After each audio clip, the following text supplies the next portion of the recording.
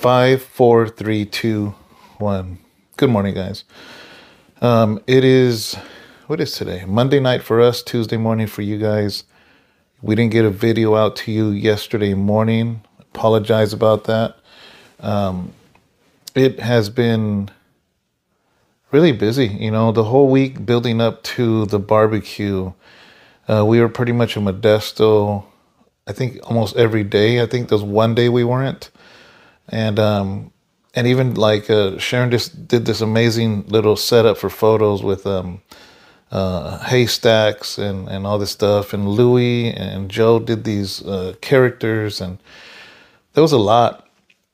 There was a lot to getting things ready. And then finally Sunday came, and we had that barbecue, the church barbecue. The different ministries had different games for the kids, and just involved a lot of setting up, a lot of planning, and then to tear the whole thing down with the help of everybody. And a lot of people stayed and helped, but man, it really, really wore us out. So by the time we got back yesterday after service, there was no way we were going to be able to do a devotional, and today it was just completely doing nothing. We didn't even leave, Usually we always leave to do something or other, or this errand or that errand. Didn't even leave the house today, and almost didn't do a devotional again. It's a little late. I think it's about midnight or a couple minutes to midnight. Sharon's laying down, and I said, I'm going to do a short video. Just to say hello. So I know a lot of you guys worry, and, Sunday service, that was completely unexpected. If you were able to watch Sunday service, I kind of figured, I knew they were going to do something, because I knew the whole barbecue, the church barbecue was kind of around pastor appreciation, and I kind of know the congregation, God bless them. They like to acknowledge, and I didn't know that I wasn't going to preach. So that was completely unexpected. But the whole setup and tearing down and everything, it takes a lot. It takes a toll, and a lot of times when we're going to do an event or something's going to happen, you're kind of on the adrenaline of that event happening. And then when it finally happens, it's like the tiredness, everything hits all at once, So, I didn't even set up the big lights. I didn't even want to sit on that with the cross wall. I was just sitting here actually. And I was reading something, and I was like, oh, I better get these lights on. And I have these smaller lights. They were kind of next to me, so I just turned these on and just doing a video like that, But, I just wanted to say thank you guys to all of you that continue to watch and view and share your Sundays with us, share your mornings with us, watching the devotionals. And, I didn't have a verse, honestly. I just was going to say hello to you guys, but I was thinking of have I ever shared, is there anything I've never shared since we're here and we're just hanging out?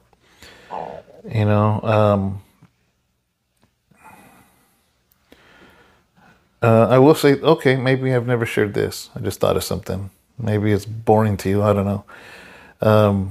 I remember I gave my life to the Lord incarcerated in Sacramento County Jail. Spent 15 months there. Went to Santa Rita. Spent another year there. That's when I was in solitary. And then went to Terminal Island. And in Terminal Island, I belonged to a group, or a Christian group. We would go out and we would take turns preaching every night. And that's where I learned to preach, on the yard, in the prison yard in Terminal Island. And there was this good brother, man, I was really close to. His name was Mauro. Or his name is Mauro. He's living in, I think, Tijuana right now. I'm not sure exactly where he's at. I sort of lost touch with him, hoping that he connects with me and finds me because I have no idea how to find him. I think I'd be easier for him to find me since I have the same Facebook, the same YouTube channel that I've always had. Anyways, I remember he found out his mother was dying of cancer. And up to that point, man, I had a lot of faith, you know. I was a young Christian, but nevertheless, I believed the scriptures. I believed what the Bible said. And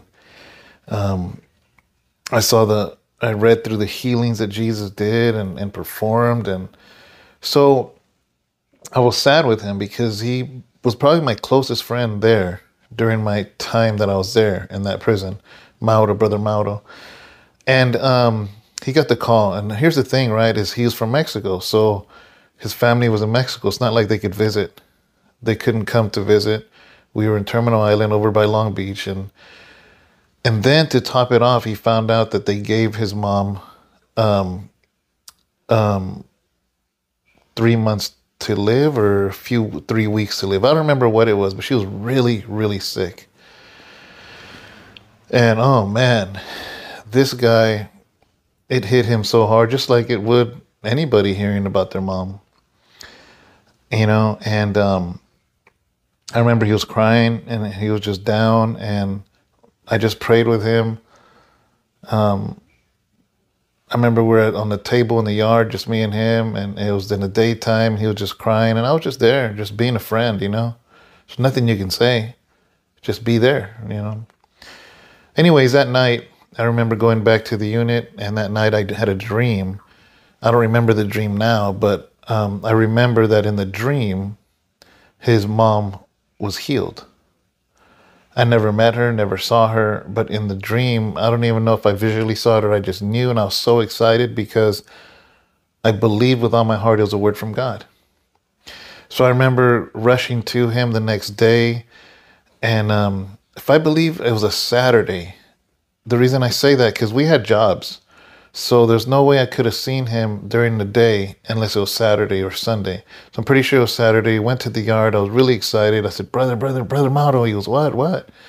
I was like, man, the Lord showed me that he's going to heal your mom. You know, what was beautiful is the fact that he rejoiced. He believed. He received it. He didn't doubt it. He wasn't like, nah. His frown turned into a smile. And I remember we prayed again for his mom. I still remember this. It was 3:00. We prayed for her healing at 3:00. This is significant because he couldn't always use the phone, because when he would call over there, only one family person had a phone. They're very poor where he was in Mexico. I think he was from Michoacan. And he waited until the day, if I believe it was Monday or Tuesday. It was days after we prayed, but I told him, I said, when you call home, remember that we prayed at Saturday at 3:00 in the day, right at 3 in the dot. Tuesday came, I believe, which was 3-4 days later. It was his time to call. He called, they answered, and it was crazy because his mom was there, his brother, I think, and other family members, and they were so excited because she had been so sick until Saturday. And he says, she felt better on Saturday. And they said, yeah, why? And he goes, what time? Just hoping they go, yeah, it was about 3:00. The same time that we prayed for his mom, the same day, she felt better. So for the next month, see, here's the thing. She wasn't a Christian. He shared with his whole family that we had prayed for her healing. The mom received it because she was like Catholic before that. She received it, gave her life to the Lord, and Mauro began to speak life into her, and she was receiving it, and she was getting better.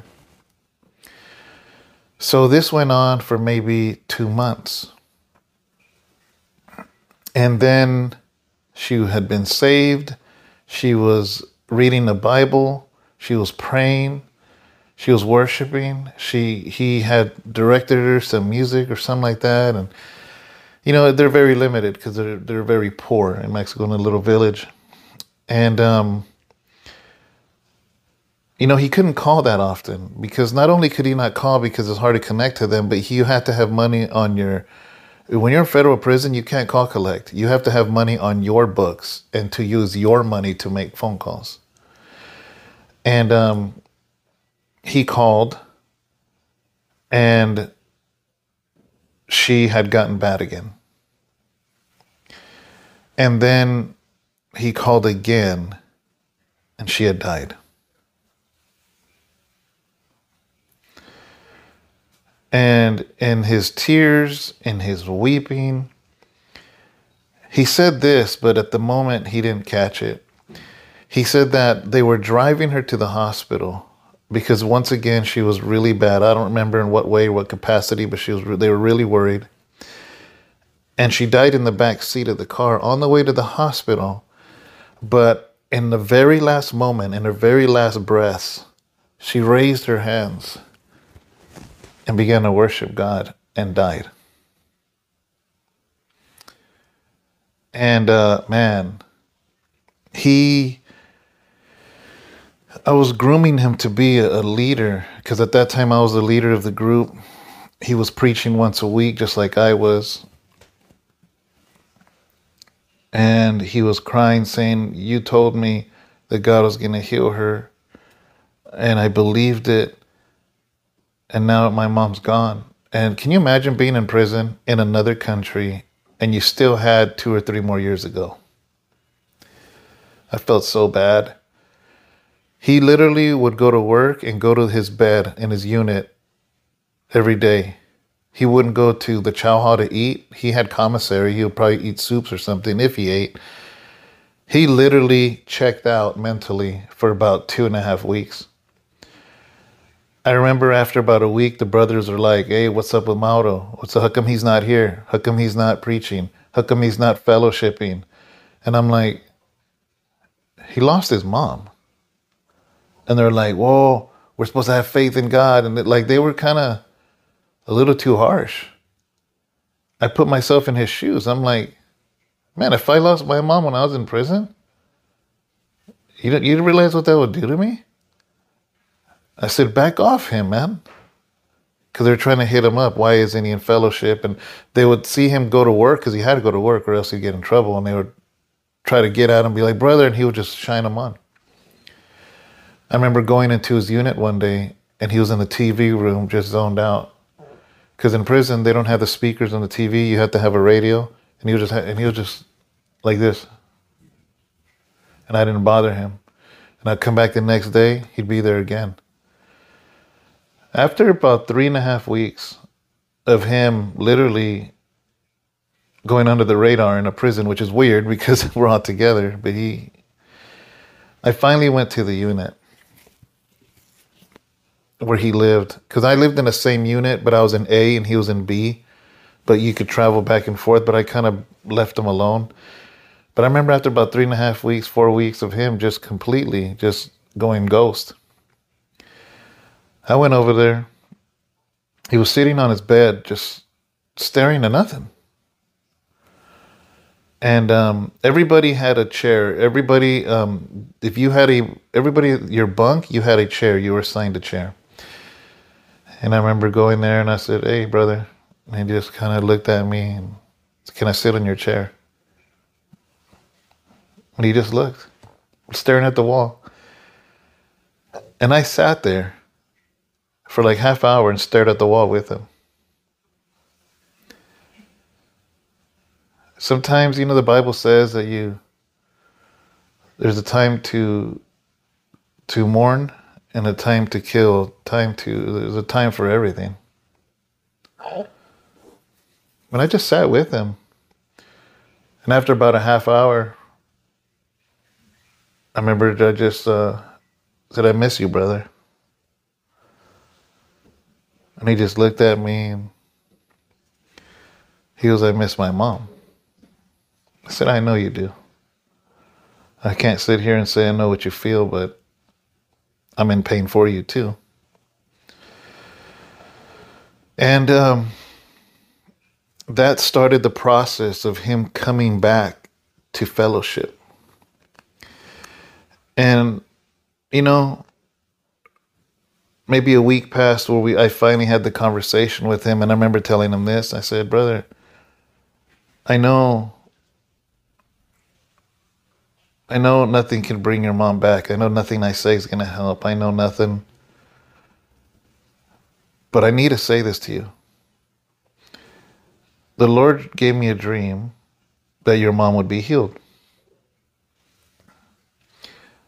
Your mom surrendered her life to the Lord. He gave her long enough to be saved. And now she's eternally healed. And I know that's not the outcome you wanted. But it's the reality. And the fact is this: a healing is good. But what would you choose, a healing or a salvation for your loved one, if you had to choose? Anyways, that brought him back.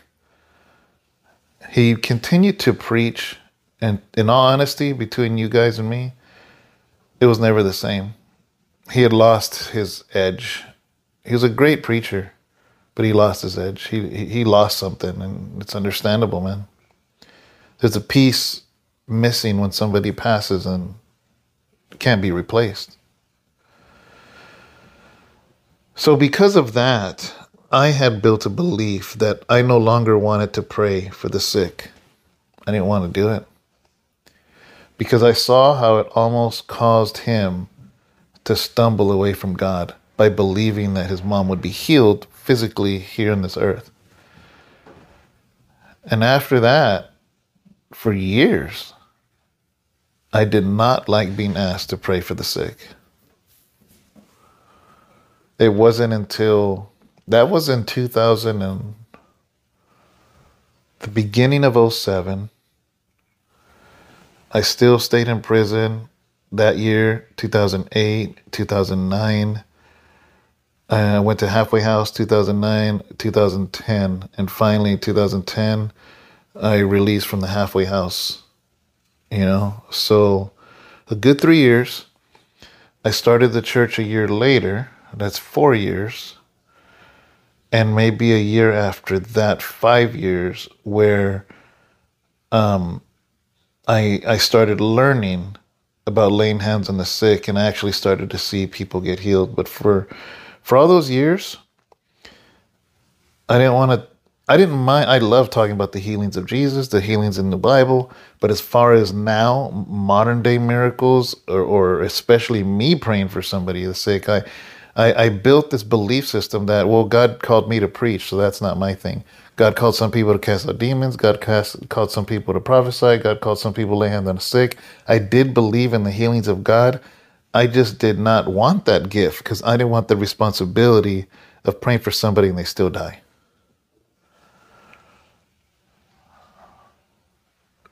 So sometimes I think because of past trauma or past situations, we build a belief. It could be tongues. Maybe you prayed for tongues and you saw 3 other people around you speaking tongues and you didn't. So it must not be for me. So you create this belief system. Or casting out demons, or praying, or preaching, or evangelizing, or starting a YouTube channel, writing a book, whatever it is, you have this belief system because of a fear. Because in actuality, the root of me not wanting to pray for somebody was fear. That's what the root of it was. So sometimes we got to ask ourselves, is it that we truly believe that? Or does the Bible say that? Or do we kind of build a box to give us an out? So just things we got to ask ourselves, guys. And because I built that belief system because of what he went through, it makes me wonder about other people that doubt these things the supernatural, spiritual, Holy Ghost things that the Bible talks about, but yet we don't think it happens today. And a lot of times, is it possible that it's because of something in the past that maybe we lost a loved one? Maybe, why do you think most atheists are atheists? Because they lost a loved one and they blame God for it. That's why. And the fact is this, is that people die. Everybody dies. So what, is God supposed to keep everybody alive? Then we'd be immortal. And we have 2,000-year-old people because they were praying to live, and then God kept healing and healing and healing. Now they're 2,000 years old. It doesn't work that way. It's not even rational.